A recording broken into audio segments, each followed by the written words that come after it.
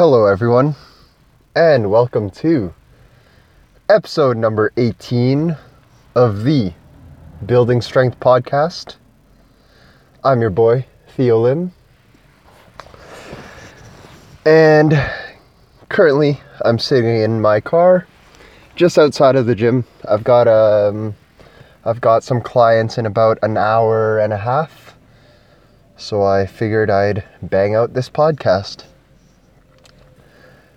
It's currently Wednesday afternoon. This is usually when I record it, and then I release it Wednesday evening or Thursday morning. I just finished some training, pretty short session, very enjoyable. I know maybe a couple months ago, I wasn't feeling the training too much, like I wasn't super into it.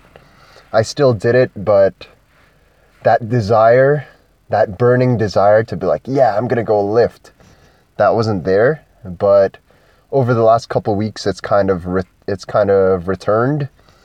The passion is there. The desire to lift heavy is there again.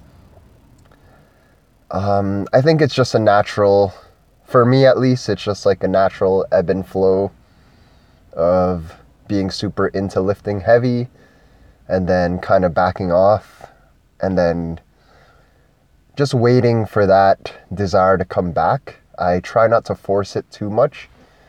And I also don't completely stop training. I still do it. It's just not as big of a deal as it is now again. As big of a deal as in there's like a certain mindset approaching the training. It's like, oh shit, I have to train. I don't really want to. Let me try to think of some excuses that will get me out of training. Versus, oh hell yeah, I'm training today. I can't wait to train. Like, I'm going to hit X lift for X amount of reps. Can't wait. So it's just a different mindset. And over my lifting career, I think there have been times where I've been super into it and times when I have not been into it at all. And I think this is just going to keep going for the rest of my life, which is okay. So I've got a couple things I want to talk about. I just put out an Instagram post about warming up and why I think it's really important. I mean, everyone knows why it's important in terms of preventing injury, increasing blood flow, lubricating the joints, blah, blah, blah. Everyone knows that. Everyone already knows that. But I think a really big part of warming up that I adopted very early in my own journey is like, it's your opportunity. It's the 10-minute opportunity to check in with your body that day and feel how it's feeling. Because day to day, we don't feel the same. Ideally, we're fresh all the time and like our hips are great all the time, but that's just not the case. It's mostly a product of like the nature of our daily lives now, right? As in, we're sitting a lot. Right now I'm sitting. I kind of wish I was walking or standing, but I wanted to get this recorded on the camera as well. So we're sitting a lot. Our shoulders are kind of, most of the time they're rolled forward, whether we're driving or we're on the computer or we're on our cell phones. So our hips and our upper back, our T-spine, our thoracic spine really takes a beating. So we're not always fresh. And most of the time we are on the tighter end rather than loose and ready to go. So I really think that 10-minute warm-up, 5 to 10-minute warm-up is really important, not just for all of the physical benefits, which are all very important, but also for the mental and psychological benefits of just knowing how your body feels that day. So, because you might need to make changes in your own training because of how you're feeling that day. Or you might have to add some things or take away some things. Again, it's just building that awareness. And for me, the way I usually explain it is like, generally we're doing the same warm-ups all the time. As in, I generally have a good warm-up routine that I like to do. Of course, it's going to differ a bit depending on what you're doing that day. But most of the time, you are doing like similar movements, or at least you're aiming for the same results. As in, you're generally going to be, if you're doing lower body, ankles are important and hips are very important. And always, whether you're doing upper body or lower body, the T-spine, the thoracic spine, upper back, mid back, that's very important as well. So through the process of doing a similar warm-up every time you're in the gym, you're going to know if things kind of feel good that day, or maybe things don't feel good that day. So for example, today I was doing an upper body workout, and over the last couple days, I kind of noticed like my left shoulder, my left lat, that whole left side was like a little jacked up. So I was already kind of aware of that coming into the day, and then I started warming up, and I was like, yeah, this really doesn't feel good today. That shoulder, that lat, that whole upper back area on the left side was really feeling off. So instead of jumping right into my main lift, after doing my general warm-up, I did some smaller movements first. So I did some rear delt work. I did rear delt flies, 20 reps, very lightweight. I did lateral raises, and I did overhead kettlebell walks, just to kind of like get blood in that area, and just warm it up, see if it would start to feel better. So I did 3 sets of that circuit, took maybe an extra 5 minutes. I mean, my workouts aren't that long anyway these days. So it took me about 5 minutes to do that. Then I got under the bar for the overhead press. And it still wasn't feeling that great. So I kind of cut the reps for my main set. Cut the reps. It's like you're really not going to lose anything by not doing it on that day. So just stay healthy, save it for another day. So I did that, and then I did some back work, and I added in some sledgehammer strikes on the tire because it would help me get some rotation, just get some movement in that shoulder, rotator cuff area. So again, it's just building that awareness of, okay, this kind of feels bad today. Let's not push it so much. We're still going to do it, but let's not kill ourselves, or let's not risk any type of injury. Basically, let's not make it worse today. So, and then there's the inverse where you might be feeling great that day. And it's like, well, I only had this plan today, but I feel really good. Let's push it a little bit more. You know what I mean? So it's just building that awareness of your body, knowing how you feel, and knowing what to do about it or what not to do. Because I saw a question on a message board that I frequent, and someone was asking, like, how do you keep your spine healthy as you age? And I really thought about it, and I replied with a very simple answer. Have a strong body, as in have a strong back, have a strong core, and have strong legs. So have a strong body. Work your body, make sure you move it, stay active. So be strong, stay active, and the last one, be aware of how the body feels. Because no one else is going to have that awareness for you. And it's like we're living in this machine that is our body, right? And we're going to be in it for the next, depending on how old you are, for a couple more decades at least, right? Really, for me, the main motivation behind this is that I don't have health benefits. As in, I don't have insurance money to go get a massage or to go get physio done or anything like that.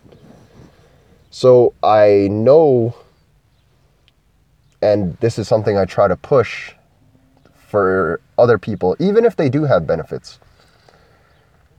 It's just like you have to take matters into your own hands. And in this day and age, the information is out there, and it's out there for us to utilize. So like there's literally no reason not to take matters into our own hands.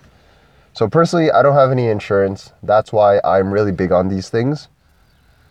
I'm not against getting a massage or going to get like chiropractic treatment or going to see a physiotherapist just to maintain the body.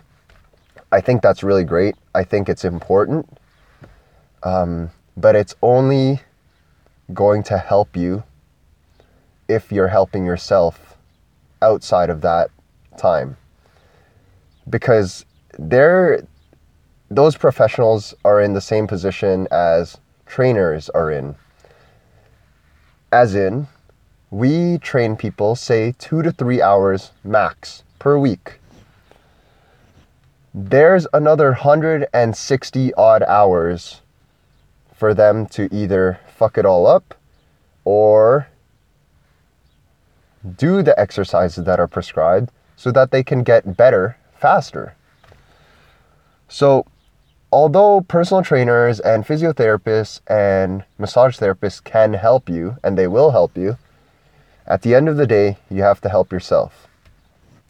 So that's why I'm really big on the whole being aware of your own body. Like for me, that's really important. And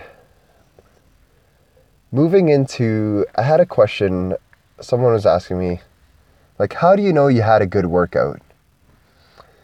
And because right now there's all these like fitness watches that show you how many calories you've burned, what your heart rate is, how many steps you've taken, which is all great. I'm not against it.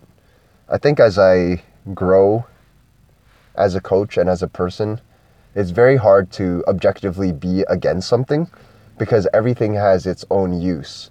Everything has its time and place. They're all just tools in the toolbox. So I have a couple clients who like sometimes they'll look at their watch at the end of the workout and be like, "Oh, I only burned 200 calories today. Oh, that must mean like I suck, or your trainer sucks, or like I didn't do enough today." And like calories is no, it's not a good way to judge like your overall workout. It's a good way to track your like cardiovascular workouts. But in terms of strength training work in general, it's not really a good way to judge it. Just the same as going to a group class. So one of the gyms I work at, it's a group training facility, and we do like some conditioning classes there. And a lot of the times people will judge like the workout on how much they sweat, which is okay, but at the same time, it's like, it's not the best judge of the workout. Like, just because the saying is like, any idiot can make another idiot tired. And that's very true. So the amount you sweat and the amount of calories you burn is not really a good judge of how good your workout was. Which then leads you to ask, well, what is a good judge of whether or not you had a good workout? I think there are a couple ways to judge it. First of all, did you learn anything? Or did you get better at anything? As in, maybe you're videotaping your technique, or maybe you're working on your technique, and although you didn't get a great sweat, maybe you learned a lot about how to execute a certain lift. Or maybe in terms of like, did you get better from the workout? Well, did you feel like maybe you felt like giving up last time while you were doing something? Today, did you feel like giving up? Or maybe you still felt like giving up, but you still did it anyway. And then you felt good about that. So I think it's more like, instead of objectively judging your training sessions, whether it's like good and bad, by like the hard statistics, obviously it's a good workout if you hit all your lifts that you had planned, right? Like say you had 5 sets of 5 at this weight planned and you hit it. Okay, yeah, I guess that's a good workout. So there are a lot of ways to judge whether you had a good session or not. I think some of them, I think there are definitely bad ways to judge your workout. So again, total amount of calories you burned, or how much you sweat, like how drenched was your t-shirt. I don't know, maybe the room was just hot. Or maybe there were like 40 people in the room compared to 10 people. So that's really not a good judge of whether you got better or not, whether you learned something. I think a good way to look at it, I don't know who said it. I can't think of who said it, but it's like every session you have, just try to be 1% better than the person you were when you walked into the gym. Just try to be 1% better. Whether you like tweak something in your form or whether you changed your mindset about something, it's like just try to be a little better today. Like it's going to be very hard to make massive progress in one day. So just day by day, just keep going at it. And I wanted to touch on one last thing. So I get a lot of questions regarding food, regarding training, regarding cardio. But the number one thing that I ask people when they bring up these things like, oh, regarding fat loss or even muscle gain, right? It's all the same. The number one thing is, how is your sleep? And how are your stress levels? And how good are you at managing your stress levels? There was a Stan Efferding, if you guys know him, in his PDF I read recently, is like, you're an idiot if you take creatine but only sleep 5 hours a night and you're trying to get bigger. So for him, he had a whole PDF. If anyone wants it, one of my good friends shared it with me. It's the Vertical Diet. I think it's the Vertical Diet and his like training program in addition to that. But anyway, it's a really good read, really short and really good read. For his first chapter was literally about sleep. He said, sleep is the number one thing. If you don't have this first aspect down and you do everything else right, you might make some progress, but not nearly as much as if you had your sleep down. So sleep is really important, and stress, because that directly correlates, right? So I had a couple clients who are struggling with their fat loss or on their journey of fat loss, and they're kind of asking me about like certain nutritional things or whether one type of cardio was better than the other.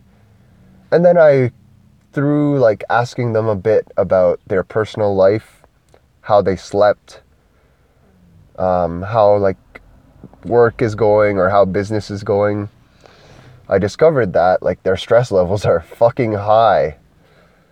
So from my point of view, it's like, don't even worry about how your cardio is or how your nutrition is right now. I mean, still be on top of it, obviously, but that shouldn't be your priority. Your priority should be learning how to develop and get better with your sleep hygiene.